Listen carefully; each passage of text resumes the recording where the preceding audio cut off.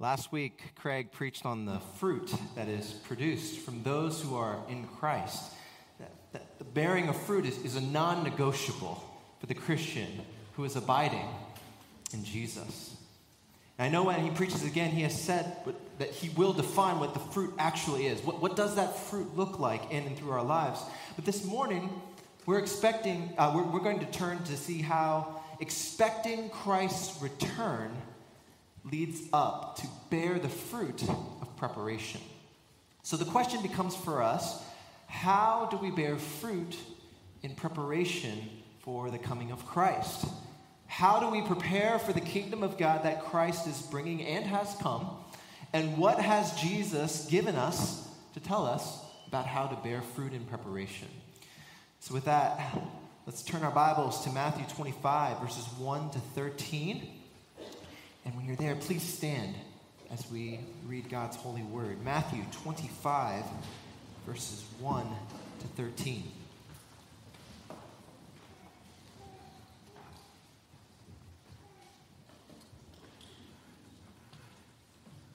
This is God's holy word for us this morning. Then the kingdom of heaven will be like 10 virgins who took their lamps and went to meet the bridegroom. 5 of them were foolish, and 5 were wise. For when the foolish took their lamps, they took no oil with them, but the wise took flasks of oil with their lamps. As the bridegroom was delayed, they all became drowsy and slept.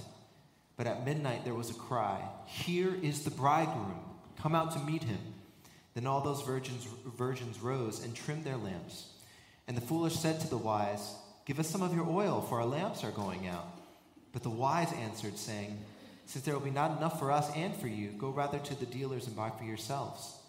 And while they were going to buy, the bridegroom came. And those who were ready went in with him to the marriage feast, and the door was shut. Afterward, the other virgins came also, saying, "Lord, Lord, open to us." But he answered, "Truly I say to you, I do not know you. Watch therefore, for you know neither the day nor the hour." Can we pray before we enter into this text together? Father, be with the preaching of your word. Help us to ready ourselves for the coming of your kingdom. May we be active participants in preparing for your return, knowing that you come unexpectedly, but also right on time. In Christ's name we pray. Amen. You can have a seat. So here we go. We are going to talk about this parable, and this really is a parable in threes.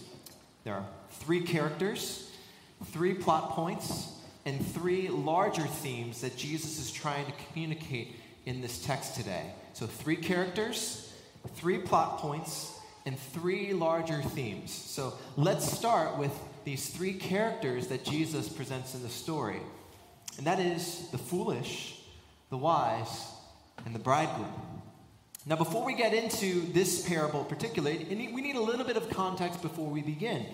Where we are in this point in Matthew's gospel, in Matthew 25, is that we are nearing the end of Jesus' ministry as he heads over to the cross.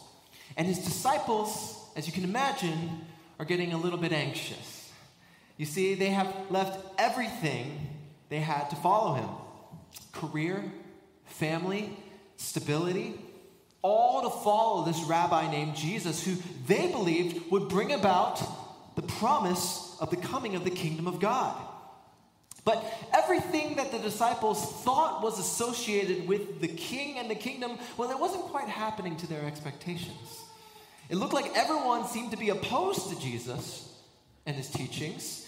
The Pharisees are after his head. The crowds get more unruly as Matthew's gospel unfurls, and the opposition continues to grow. And if you were his disciple, you would be expecting a royal kingdom. Gradual peace and prosperity, maybe. So it's not hard to imagine why the disciples are having a hard time grasping Jesus and his actions as we near the end of Matthew's gospel. And so on one of these days, Jesus and his disciples leave the temple and head up to the Mount of Olives, which gives this view of the city of Jerusalem and the temple. And it gets the disciples thinking about this kingdom of God again. And so the disciples ask him a question in the chapter before, in Matthew 24, where they ask simply, "Jesus, when will be the end when your kingdom will come? And what will be the sign of your coming? And this is where Jesus gets into these parables. And Jesus tells us this story of the 10 virgins to ask us, and to ask his disciples, of course, which character we are in light of Christ, the bridegroom. And the questions that he's getting at is simply this: are you the foolish or are you the wise? Jesus talks about these two persons in the context of a wedding. And here we have 10 virgins who attended to the bride in a way similar to bridesmaids today. Now you have to understand that weddings back then are in some ways very different than weddings of today, but in some ways very similar. They're a huge deal. They had relational, financial, social, and communal implications for not just getting the two married, but also for everyone else in the city. There is a tremendous amount of buildup. Being betrothed took about a year-long process, which, by the way, back then was a legally binding contract where the couple was called husband and wife, but did not live together or consummate the marriage until the wedding day. And like the weddings of today, the wedding ceremonies and the feasts were of huge and significant importance. Now, if you've ever planned a wedding ceremony and a feast, maybe you can begin to sympathize here with the emotional and physical responsibility that Jesus is setting up here in the story for these 10 virgins that are assisting with this wedding. I don't mean to re-stress those of you who have been involved in wedding planning, but you're probably having flashbacks, right, to the immense amount of responsibilities that are involved. Get all your friends and family together to meet at a specific time of day on a specific week that pleases everyone. Organize food allergies and preferences so that no one dies on your wedding day. Find a beautiful venue for the wedding that has natural sunlight, stained glass windows, historical significance, and a good sound system. Get a photographer who can make you look candid, happy, perfectly dressed, and knows your best angles for the Instagram. All right, pick a DJ who isn't going to ruin the entire wedding by playing One Is the Loneliest Number as your entrance song. Pick the perfect flowers out of the 4 million types of species of flowers that exist in the world. Pick color of table runners, which up until this point in your life, you have never even thought about the color of table runners ever, but apparently if you choose the wrong one, everyone will hate you because your wedding colors clashed. And most of all, have fun and relax and make sure that everyone has a good time. Now I want you to imagine all of that and multiply it times 7, because that's how many days a wedding feast would be back in Jesus' day. All of that stress times 7. Wedding feasts with food, drink, festivities planned for the entire duration. So imagine now being a part of that wedding party. One of these 10 virgins. Their role in assisting and helping for this multiple day feast, phased in multiple periods of time, spent in multiple locations, all of that. And the weight of the responsibility should feel appropriate at this moment. This is a big deal. And it's assumed that these 10 virgins knew the importance of what this day meant. But Jesus splits the party in half in his story. Those who were declared to be foolish and those who were declared to be wise. You see, wisdom is a huge theme all throughout Scriptures.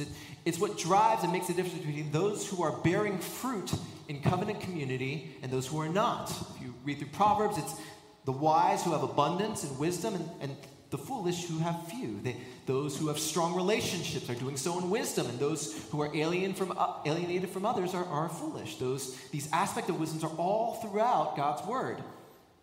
And here, these aspects of wisdom lead to the conclusion of why we are wise or why we are foolish. See, it's not just for our own end. It's a marker to show who belongs to the kingdom of God and who does not.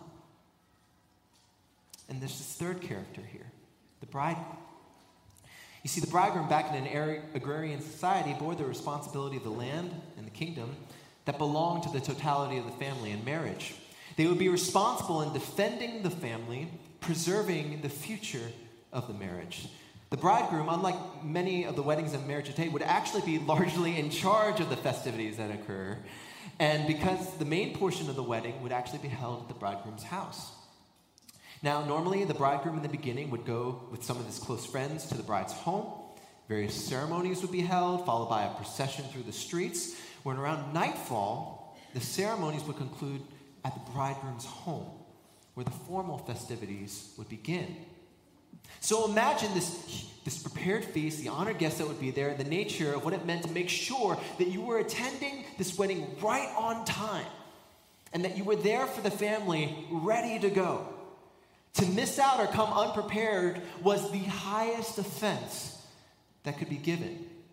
After all, right, being invited to the wedding means you were part of this family, part of this new life and community. So for the bridegroom to be disrespected at this wedding meant that the family would be disgraced.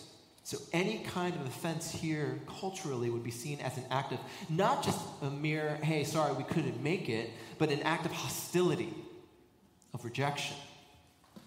So because of this, the bridegroom has the authority to reject anyone from entering the wedding in feast if he so chooses. And also has the power to let in anyone who is in the wedding who he knows is for him and for his family. Not everyone gets an invite to the wedding.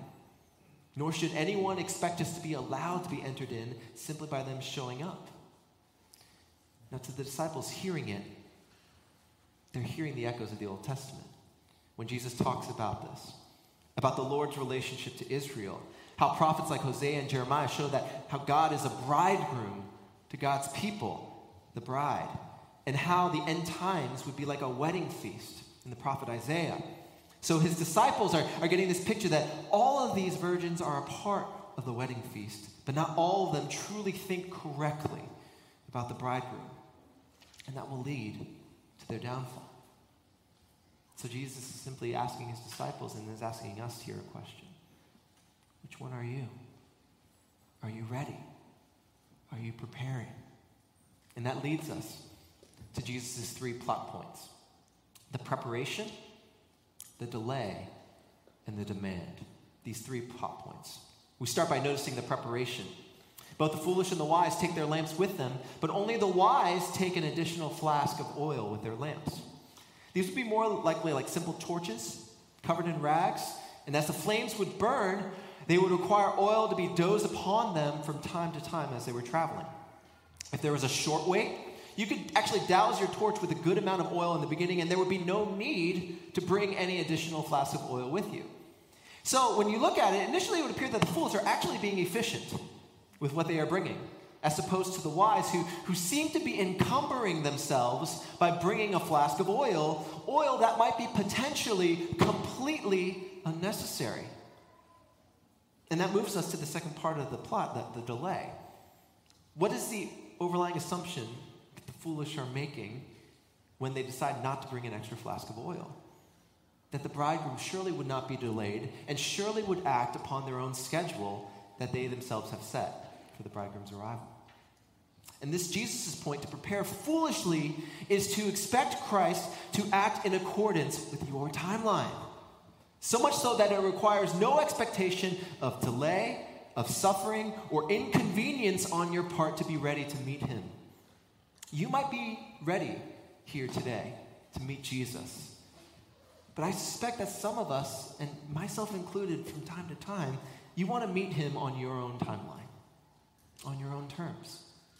And this passage is saying that is not preparation to meet Jesus. This is foolishness. That is not how the wise act in this passage, is it? The wise here are understanding that this bridegroom, with all that the bridegroom has on his plate, might not arrive at the expected time. And so they bear fruit, an expectation that the bridegroom would not be delayed. They were not expecting the bridegroom to meet them on their own terms. They rather instead knew the potential problems that could occur in the waiting and are readying themselves to deal with these problems so they are fully prepared for the bridegroom's arrival. It would be good for us to remind ourselves that we need to consider that none of us knows what lies ahead of us in the journey in the Christian life. We need to see how we're preparing ourselves for the inevitable delay and trials that we will endure before the kingdom of heaven is fully consummated and we are invited to the great wedding feast of Christ. You see, to bear fruit is to bear in difficulties. You know, I'm reminded of the story about the global church here when I think about this. At the beginning of 2018, new religious regulations were implemented across China. Though many were uncertain of how strictly these regulations would be enforced, one pastor, trained by the Reformed organization Third Millennium, by the name of Wang Yi, and his church, Early Rain Reformed Covenant Church, was active in calling for China's house churches to not comply with the government's regulations. They knew that this would come with the possibility that the Chinese government would potentially arrest and detain them, their church, their elders, their deacons, their families, their children, and their property. But to take the alternative, though it might have been for them prudent, expedient, was simply not an option for them as they were trying to prepare their members in their church to look for the kingdom of God to spread. So Pastor Wang Yi would preach sermons preparing their congregation for the inevitable hardship and trials again. This was not a church growth strategy. Okay? And as they were facing certain invasion of their church, Wang Yi wrote this letter to his congregation. And I'm just going to read a quote here for you now. He writes this: I have seen many Chinese churches die in spirit as a result of their lack of preparation. The possibility of persecution is a test to see, out of our fear of death, we choose to become slaves. Have our hearts truly been set free by the gospel, and will they remain honorable under any system and in any environment? Believers who live at ease usually misunderstand their piety. Only when the absolute temperature drops do we feel the cold and truly long for the light. Pastor Wang Yi and his wife are still in prison today. A little more than 4 years since the government came and stormed their church building.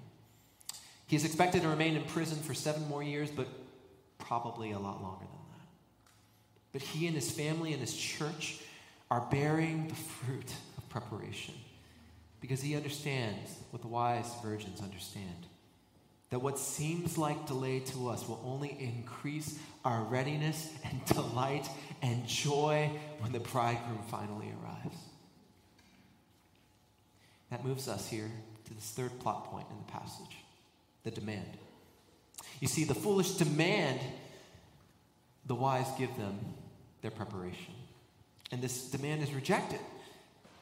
The wise cannot give to the foolish, not just because they're being selfish or because they're trying to position themselves as sort of like a posturing in front of the bridegroom. It's simply that they have readied themselves for this moment, and they cannot transfer their readiness for the journey to the foolish and still hope to make it to this wedding feast. While many interpretations of this passage have tried to symbolize that the oil is, good works or salvation or grace, the point here is not the oil, but it's that the wise cannot give the preparation to the foolish and expect the foolish to become as they are. The foolish need to get it for themselves. So the preparation, the delay, and the demand move us now, as we see these plot points unfold, to 3 themes that Jesus wants us to see. 3 themes. That's the arrival, the judgment, and the advent. And we'll conclude with this. First, the arrival. The bridegroom arrives, and the wise are ready to join into this marvelous feast. They have honored the bridegroom and have readied themselves to celebrate the wedding feast with the family and enjoy all the blessings that come alongside. The long-expected bridegroom was delayed, but that doesn't matter now for those who are prepared. All they have now is the enjoyment of what they long awaited for. The conclusion of all they had hoped for has come. Their preparation has allowed them to enjoy that fellowship. The bridegroom is here. But what about the foolish? And this is the second larger theme that Jesus is talking about, and that is one of judgment. We see here that for the foolish, the door has been shut. And I want you to pay attention here to verse 11, where they come in and say, "Lord, Lord, open to us." And the bridegroom answers by saying this, "Truly I say to you, I do not know you." Now that should be striking to us when we read this. How could it be that the bridegroom wouldn't know who is in the wedding party? Jesus displays the reality of what judgment will be like for those who are foolish versus those who are wise. Yes, we have a loving and merciful God, but judgment comes not because our God isn't loving or isn't merciful. It's just simply too late. C.S. Lewis says it best in regards to the arrival of Christ and the judgment that follows. He writes this: when the author walks onto the stage, the play is over. What is the good of saying you are on his side then when you see the whole natural universe melting away like a dream and something else? There is no use saying you choose to lie down when it has become impossible to stand up. In other words, the feast has begun. The festivities have arrived, and so the virgins on the outside have now tragically, when it has become too late to do so, are out of this feast. So I just want to implore you today, if you have not considered Christ, don't delay. Consider who he is. See the free gift of the gospel he is offering for you. His life, his salvation, his death on the cross for your sins, his resurrection for your salvation, the righteousness that he gives to you on his behalf, but more importantly than his benefits, the person of Jesus. Don't delay. Consider him this morning. But Jesus gives this parable as a wake-up call not just to those who have not considered him, but his disciples to prepare for this third plot point, his advent, his second coming, his return. We as a people of God believe that it is certain, and this is a wake-up call to us for us as well. Now, we can sometimes believe that waiting for the kingdom of God is like a passive waiting, but he exhorts his disciples at the end of verse 13 to watch, not just by simply just waiting and falling asleep. We hope actively. We bear fruit actively. And we can help others along the way when they are stumbling, when they are losing sight of this and their hope as well. So the question that Jesus is asking his disciples is the question he's asking us. What does bearing the fruit of preparation look like? Is it realizing that you need to be equipped spiritually to rid yourself of distraction? Is it realizing that you've been making God and putting him on your timeline and that you need to surrender yourself to his? How are we preparing ourselves corporately as a congregation, a church? How are we readying our lives in worship and the glory of God to get ready for the one day that we will be able to enjoy God forever in fellowship? By encouraging one another as the body of Christ, by attending to each other's need. How are we bearing the fruit of preparation? And in saying this, I want you to hear that this isn't coming from a place of just adding more burdens to bear, but because guilt, after all, guilt isn't fruit-bearing. But I want you to know that preparation always stems from the place of love, readiness, because we as a covenant community are in love with this Savior that we know is coming back. And that is the good news, church, isn't it, today? Jesus is returning. He is faithful to his promises. He's preparing us for the greatest of all feasts. We'll end with this. Look at Revelation chapter 19, verse 7. Revelation chapter 19, verse 7. Let us rejoice and exult and give him the glory, for the marriage of the Lamb has come, and his bride has what? Made herself ready. It was granted her to clothe herself with fine linen, bright and pure, for the fine linen is the righteous deeds of the saints. And the angel said to me, write this, blessed are those who are invited to the marriage supper of the Lamb. You see, we are awaiting that great feast, but until then, we bear fruit by giving ourselves to the supper that Christ has given to us, and we will celebrate that now. But can we pray together first? Let's pray. Father, may we be a church that bears the fruit of preparation. Lord, by your Spirit, make us wise. By your Spirit, let us consider the invitation the bridegroom has given to us. And by your Spirit, let us press forth through trials, through delay, through difficulty, knowing that you work all things in the perfection of your sovereign time. Lord, let us put our faith in that as we await Christ, the great bridegroom. In Jesus' name.